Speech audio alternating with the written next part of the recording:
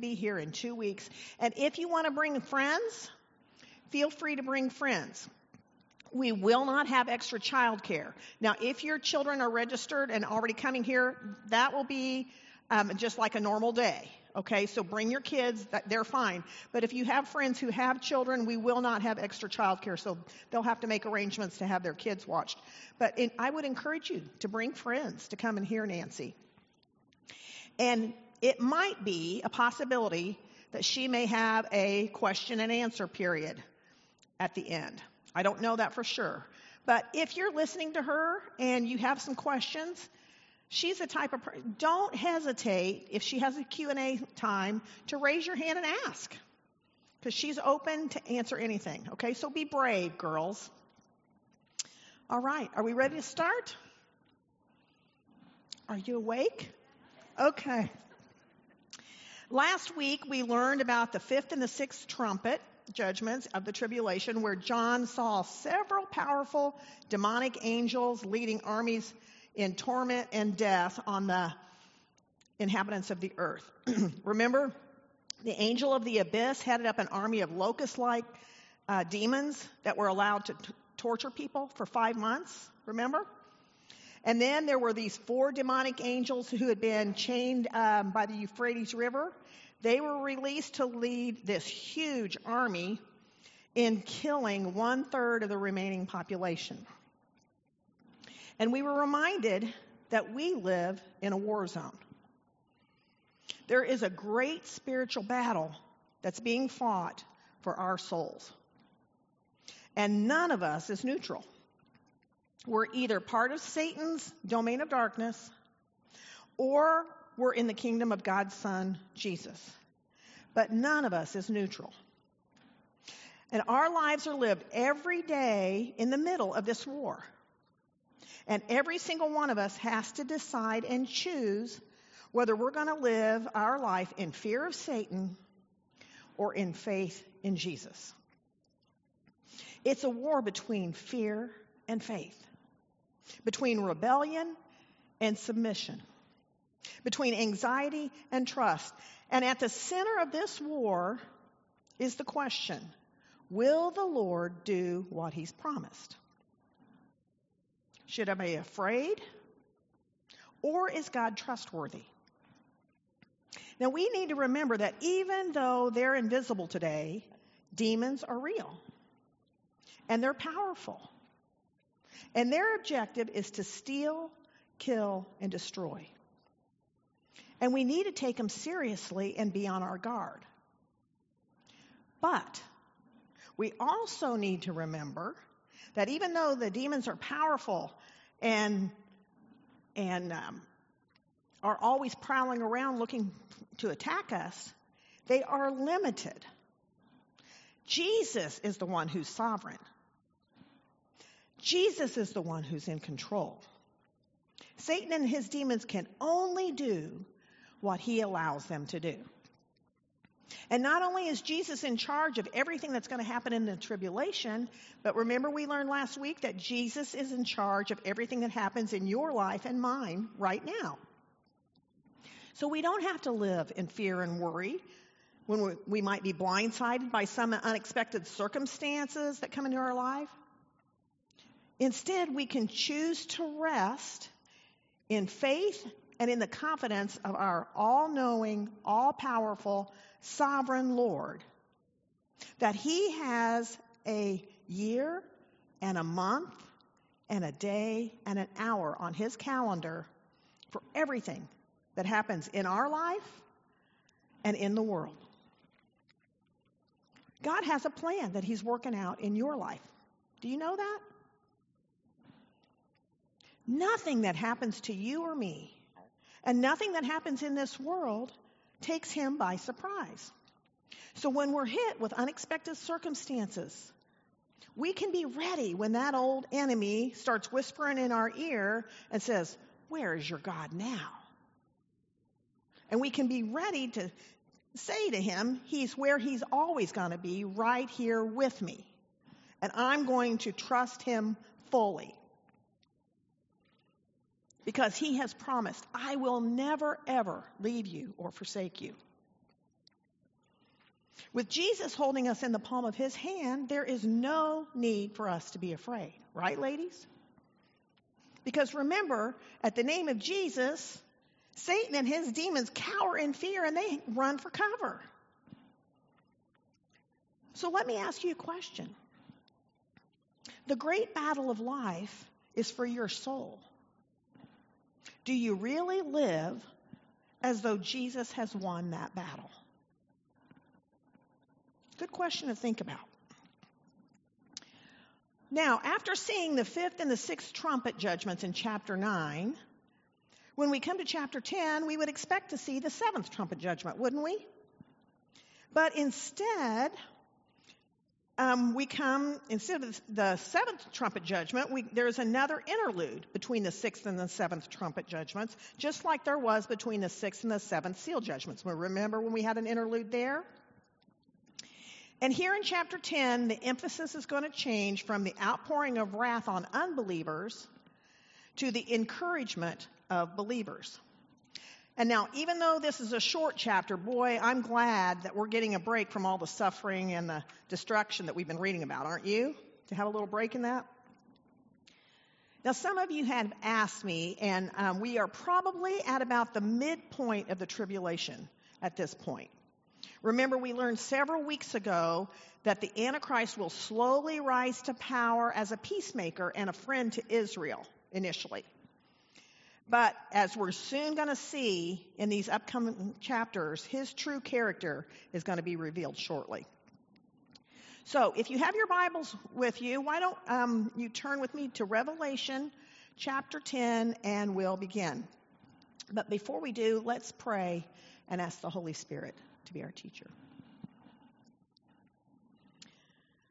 Father, what a blessing it is to be able to come and gather together this morning, even though it's chilly, but to gather as sisters in Christ and sit at your feet and knowing that you've promised when we gather in your name that you will be right here with us.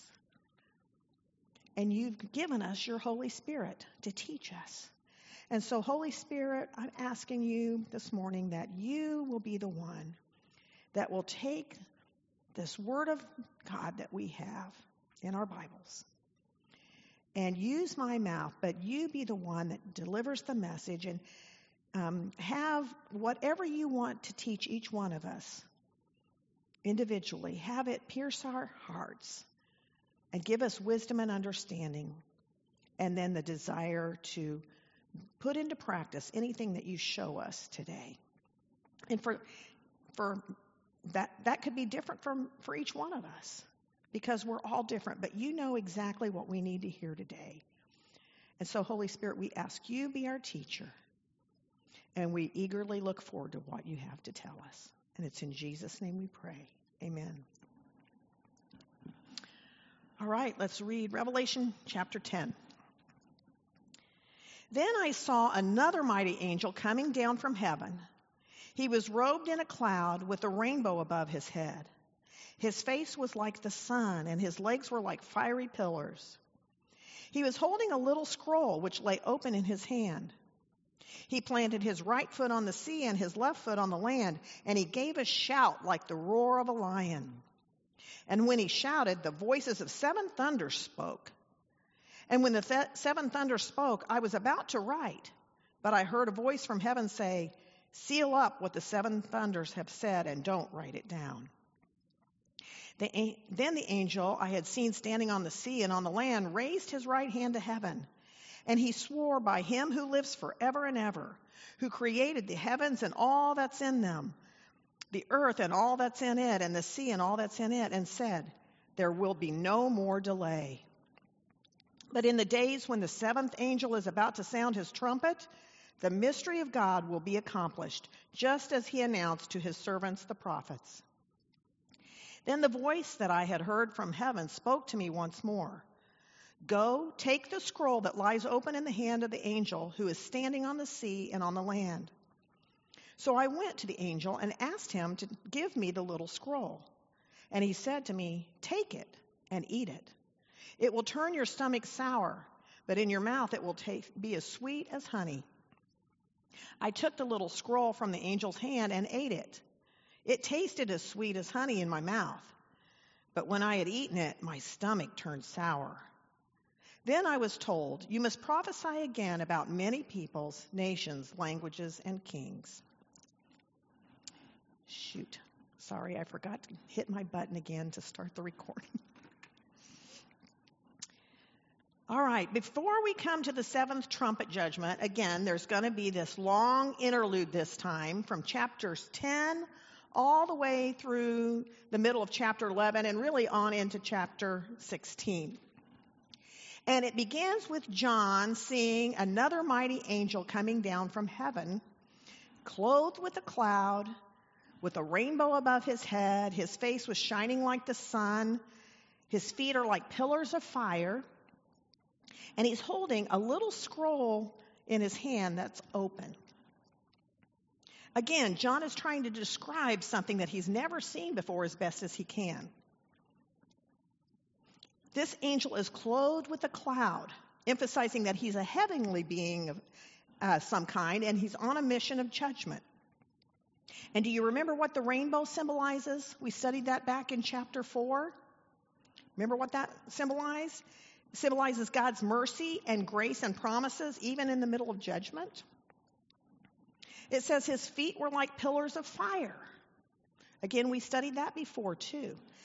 This angel's mission is to announce God's coming judgment, his final judgment. Now, who is this mighty angel?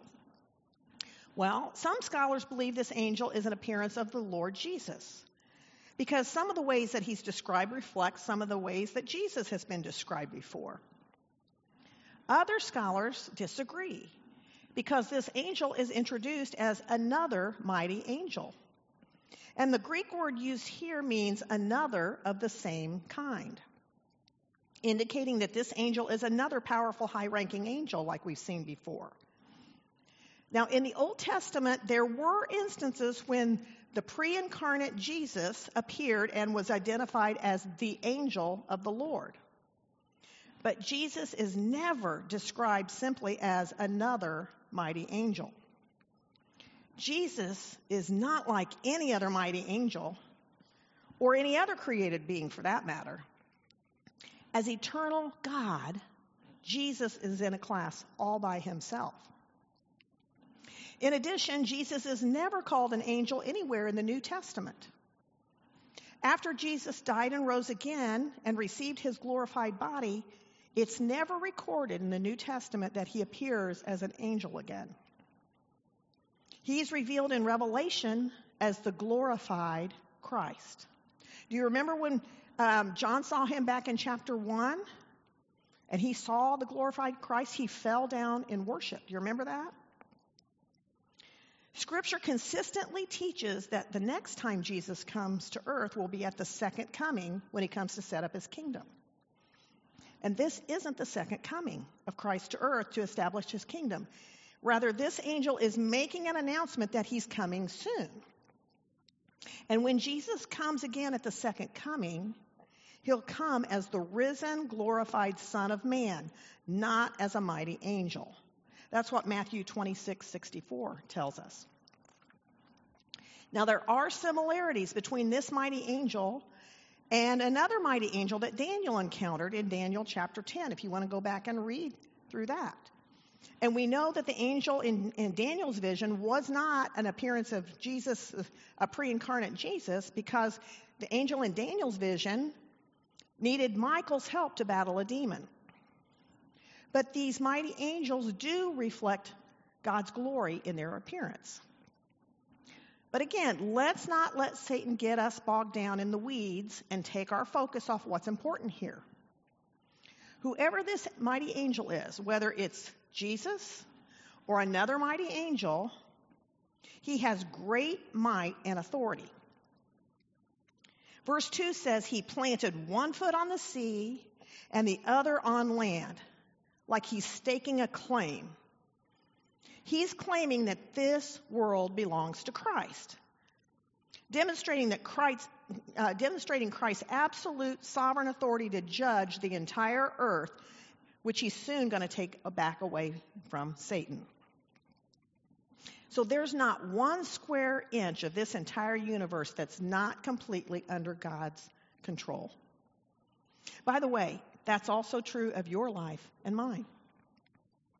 There is no part of what's happening to you right now that's not under the control of Jesus, or what's happening in this world that's not in the control of Jesus. It might seem like it's out of control, but it's not. He is sovereign over it all. It doesn't matter if it seems to be a random cancer cell, or a spouse who walks out, or a child who's wandered away from God, or a financial crisis that's hit you unexpectedly. You might think these are all random circumstances, but they're not, ladies. Every single part of your life is under the control and the power of Almighty God. Isn't that a reassuring truth? That's what this angel is representing, that this whole world belongs to God and is under his sovereign control. And as he took claim of the earth, this angel gave a loud shout. And when he shouted, verse 4 says that the voices of the seven thunders spoke. Now, I have no idea who the seven or what the seven thunders are. So don't even ask me. I can't tell you. But John was about to write down what he heard. But a voice from heaven said, "Stop. Don't write it down. Seal it up." For the first and only time in the book of Revelation, John is prevented from writing down the revelation that he's been given. These are the only words in the book of Revelation that John was prevented from writing down. Everything else he was told to write and reveal. We aren't told why he wasn't allowed to write this mysterious message down. And it's useless for us to speculate because we just don't know. We do know that both Daniel and Paul were also prevented from sharing some things that God revealed to them too. Now, why does God do that? Did you ever stop and ask yourself? Why doesn't he tell us everything? Well, maybe it's because he knows we can't understand everything. Maybe the timing isn't right. There are just simply some things God chooses not to reveal to us.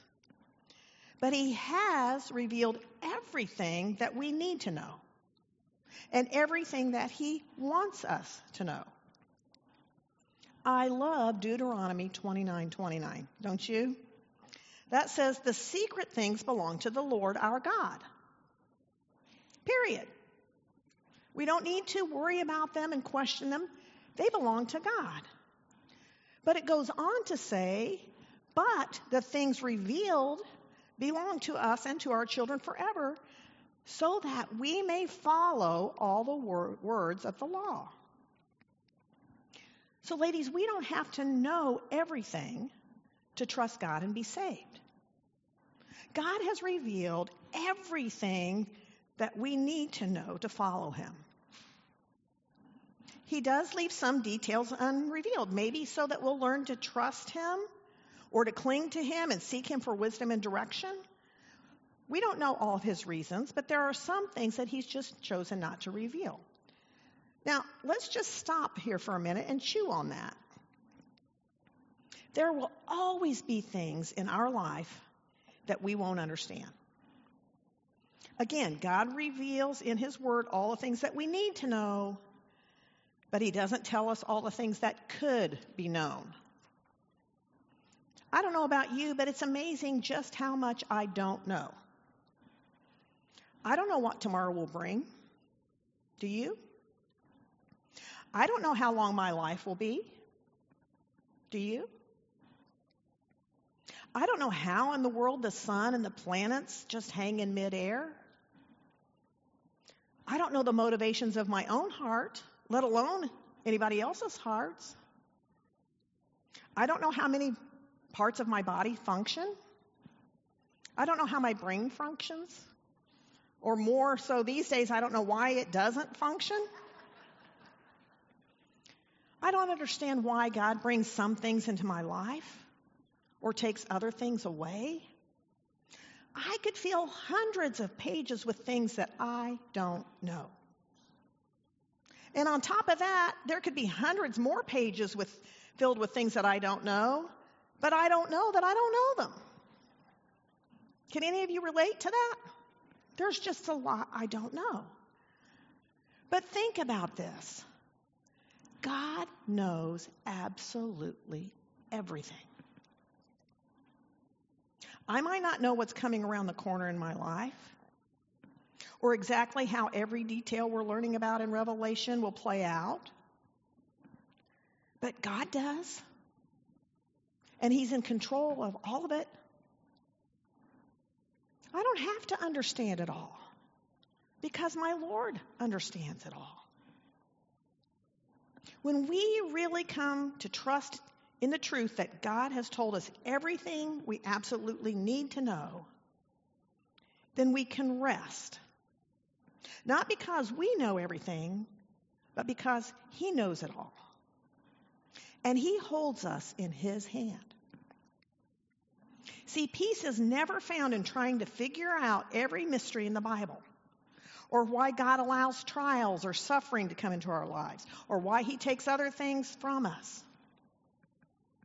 Peace is found in trusting the one who controls all the things that we don't understand, because He's planned it all. My peace and trust don't rest on my understanding, but on God's sovereignty and on His character. See, if you trust only when you understand, you're going to live with a lot of anxiety and doubt, because there are simply things that you and I will never be able to fully understand this side of heaven. I want to read you something from a devotional that I have. Some of you may have heard of it or have it. It's called New Morning Mercies by Paul Tripp. Any of you heard of that? I think this is a great illustration. Listen to what it says. He says, we really don't know much. Every day we're all greeted with mysteries. None of us can predict for sure where our personal stories are going. We're all confused about what happens to us, to those close to us, and in the world in which we live. As much as we try to make sense of our lives, there are things that we simply aren't able to understand. Here's what all of this means. You and I will never find inner peace and rest by trying to figure it all out. Peace is found in resting in the wisdom and grace of the one who has it all figured out and rules it all for His glory and our good. And then he shares this story. He says, when our children were very young and I wouldn't let them do something, they didn't understand why, so they would begin to cry and protest. I would then get down on my knees so that we could be face to face.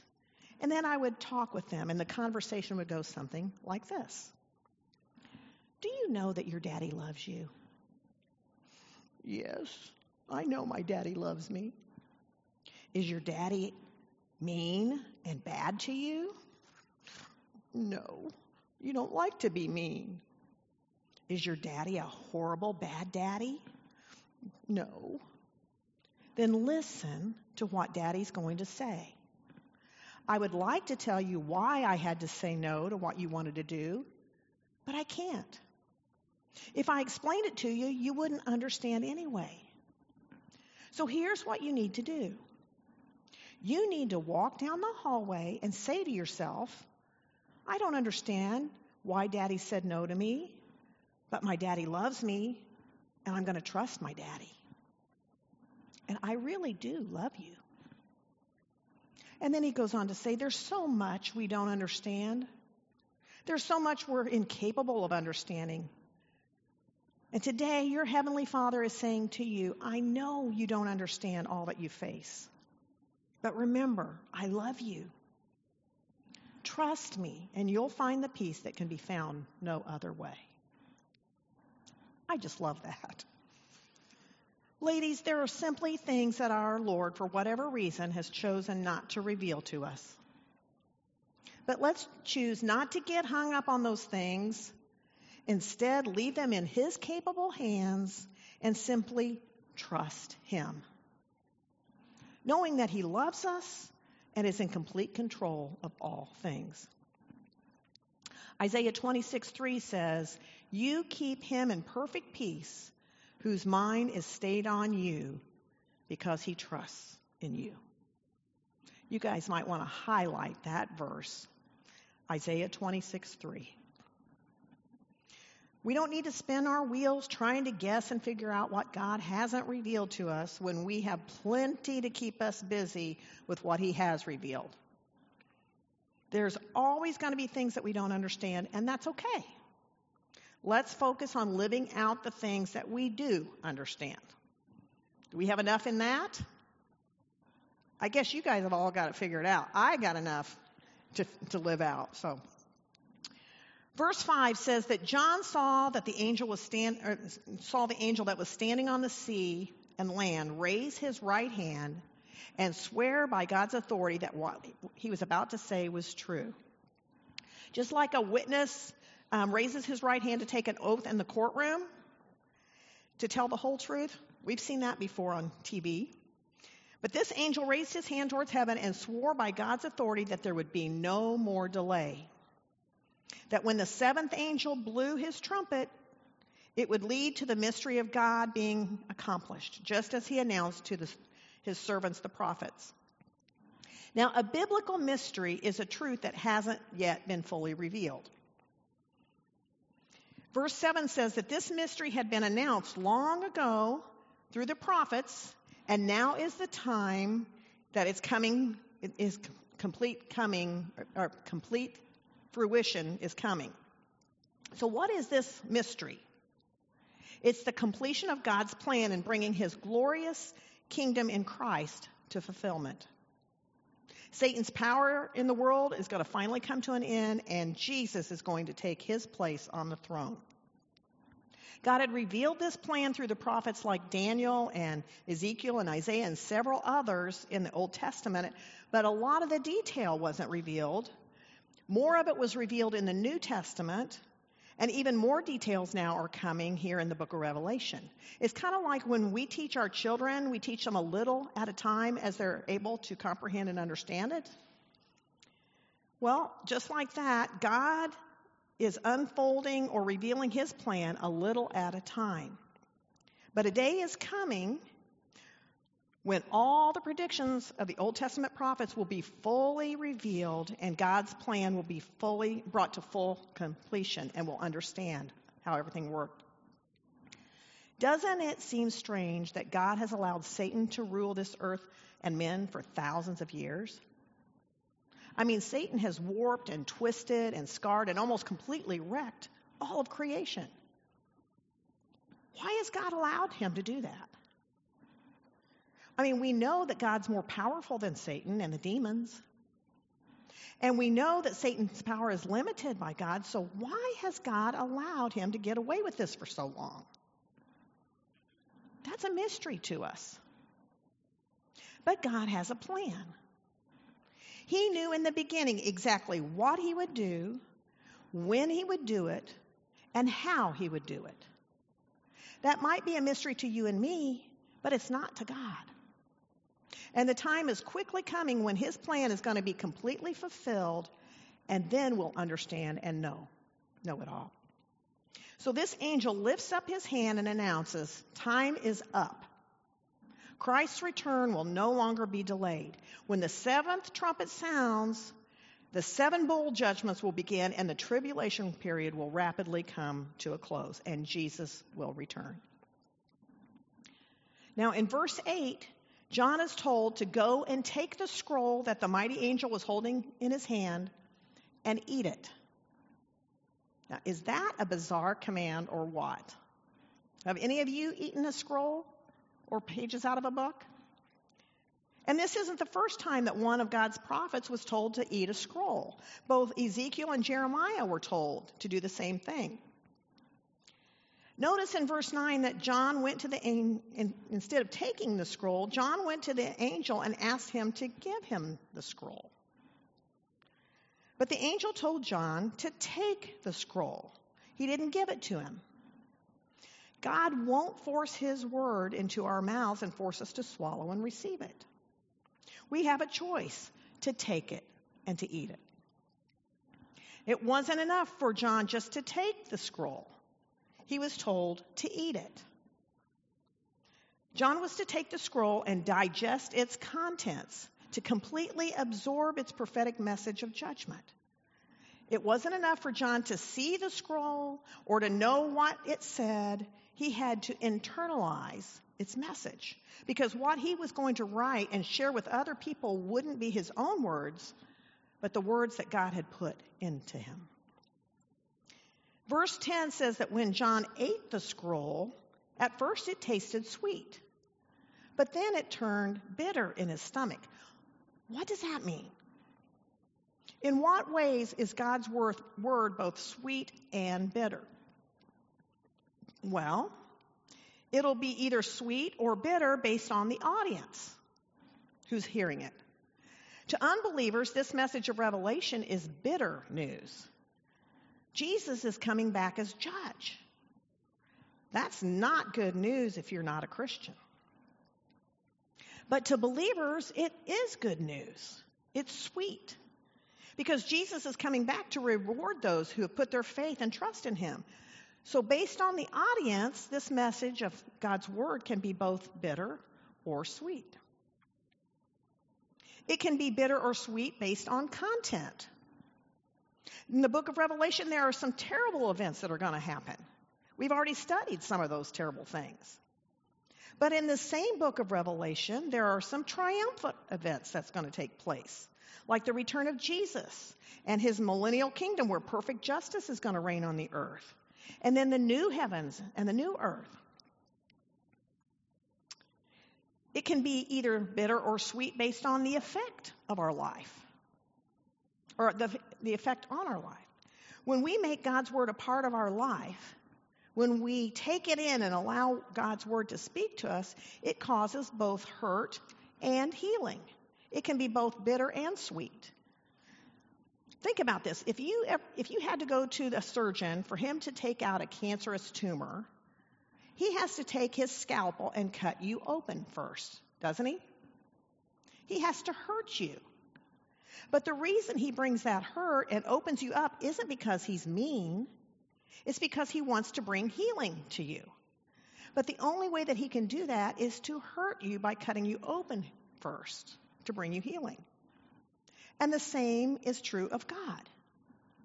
And do you know what the scalpel is that God uses? It's his word through the Holy Spirit. God uses his word to produce both hurt and healings in our lives. The Bible says the word of God is alive and active. It's sharper than any two-edged sword. It brings conviction and hurt into our lives, and that's bitter and unpleasant. But it also brings healing. God has to use his word to show us our sin, to show us that we're separated from him, to show us the consequences of remaining in our sin and refusing to repent. And that hurts. But he convicts us of our sin in order to bring us into a relationship with him and to bring us the abundant eternal life that he wants us to have. So we can trust that all of God's ways are good, the sweet and the bitter. Because he is sovereign and because he's good, he's going to do what's best for us. And finally, the word of God can be sweet and bitter based on the message that we're to share to others. See, John was commissioned to tell the twofold message of God, the whole truth, both the bitter and the sweet. God's word contains sweet promises and assurances, but it also contains bitter warnings of prophecies and judgment. And only a false prophet tells the sweet and fails to tell the bitter parts of the word of God.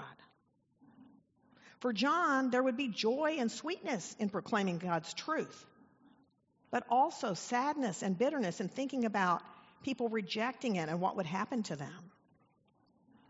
Notice that John was not told to deliver this final message to many peoples and nations and tongues and kings, but about many peoples, and nations and tongues and kings.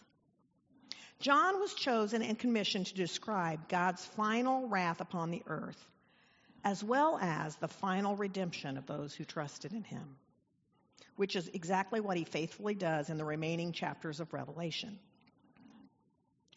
Now, just like John, you and I have been given an assignment.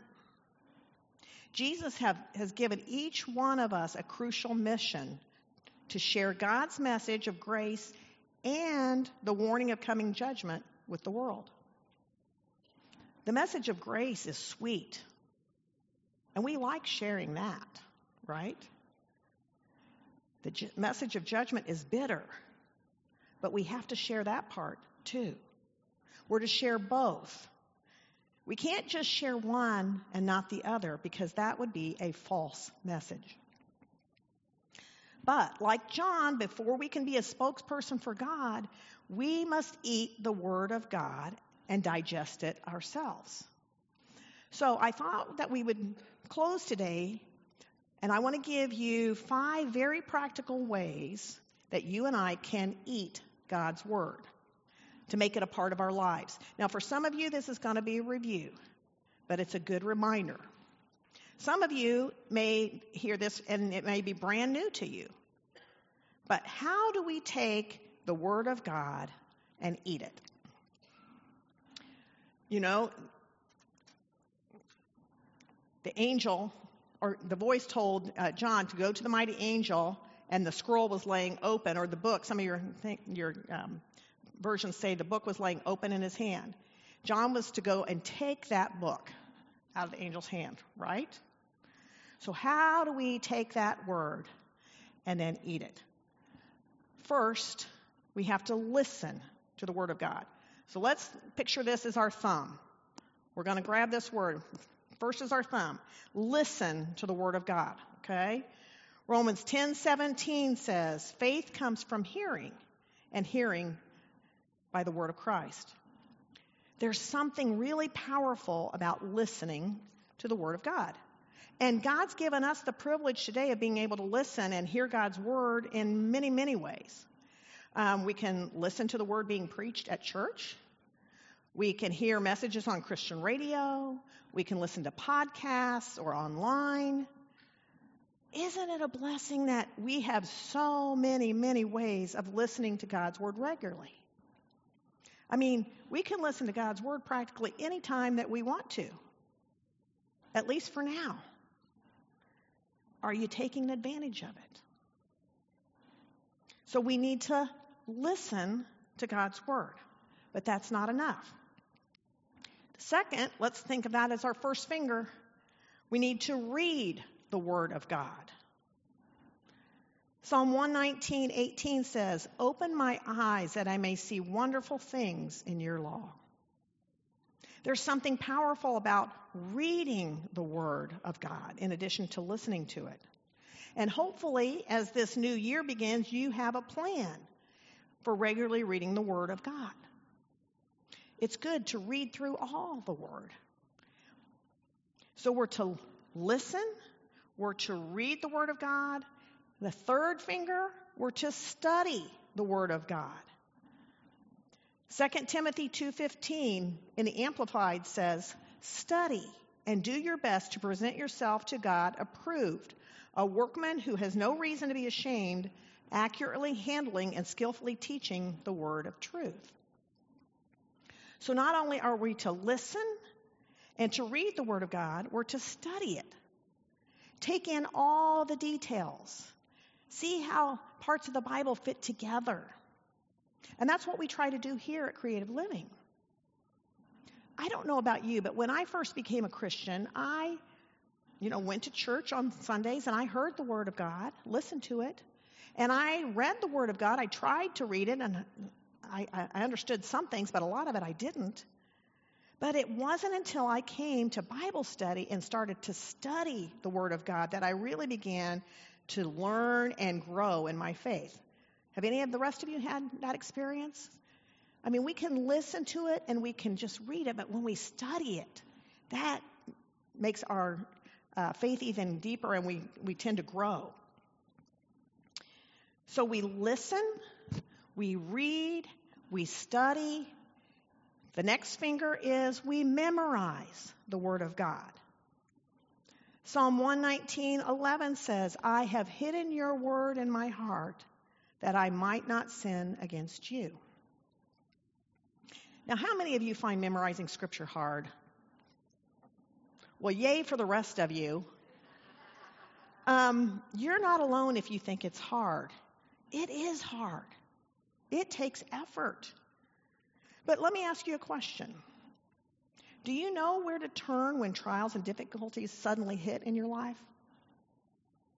Do you know where to turn if you're dealing with anxiety? Or what if a temptation begins to pull at your emotions and your will? Do you know what scriptures to turn to that can help change your heart and your attitude to help you flee that temptation? If you wait until you're in the middle of it, or if you wait until you're in the middle of a crisis to figure it out, you might be in trouble. The time to put God's word into your heart is before a crisis hits. Do you remember when Satan tried to tempt Jesus when he was in the desert? Jesus didn't respond by just simply throwing out random scripture verses, did he? He immediately responded with the exact scripture that dealt with the temptation that he was facing. But the Holy Spirit can't bring the Word of God to our minds if we haven't stored anything in there. Yes, it takes effort and discipline to memorize God's Word, but it can be done if we really want to. I mean, we had our children's program just a few weeks ago. Look at the amount of scripture the kids in our children's program are memorizing. That puts me to shame. Think of how many songs that you can sing and know every lyric to, even from songs you learned way back in high school. Am I right? You know every word. So it can be done. We just have to want it enough to keep trying.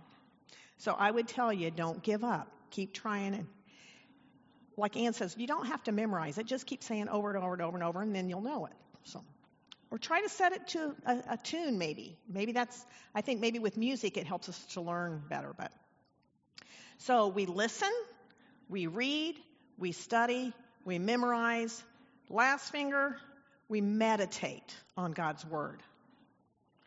Joshua 1:8 says, keep this book of the law always on your lips.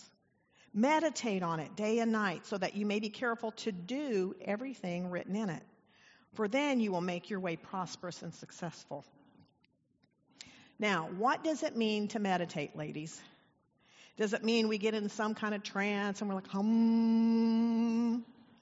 No, that is not what biblical meditation is. Meditation means that you turn it over and over and over in your mind. It's like a cow chewing on its cud. You just keep bringing it back up and you think about it. You think about what we're learning and how to apply it to your life. And I think this is one of the hardest things to do. How many of you work on your lesson and then you come to class and you talk about it in class? You come in here and you listen to the lecture, and then a couple days later when you start working on the next lesson, the first day question says, what was one meaningful thought that you had from your lesson or lecture? And you've forgotten everything you just talked about. Anybody? It's true because Satan does his best to try to snatch things away from us and get us busy and distracted so that we won't really think about and meditate on what we're learning. He doesn't want the Word to change our lives and our way of thinking. So that he doesn't want us to start living it out. Now, ladies, God didn't give us his Word to make us smarter sinners. He gave us his Word to make us more obedient disciples. So we're to think about what we're learning and what we're listening to and what we're reading and memorizing and how it applies to our life and make changes that God shows us are necessary. And yes, God's Word may hurt and convict us, and tell us to make some changes or that changes are needed, but ultimately that's so that he can bring blessing and abundant life in Christ to our lives. So if you want to experience God's blessing in your life, you not only have to take God's word in, but you have to make it a part of your life, to live it out and do it. And it's hard. We have to be intentional about meditating on what we're learning. So, how do we take and eat God's word? Say it with me. Listen, read, study, memorize, meditate. And after we've done that, it will be absolutely useless if we've done all 5 of those things and we've not start putting it into practice. The ultimate goal is that we do it. Okay? And then one final thing. After we've taken the Word of God and we've eaten it or made it a part of us and we start doing it, the last thing we need to do is share it with others. Share the Word with others around you. That's the job assignment that the Lord has given us until He calls us home. John was faithful to complete his job assignment.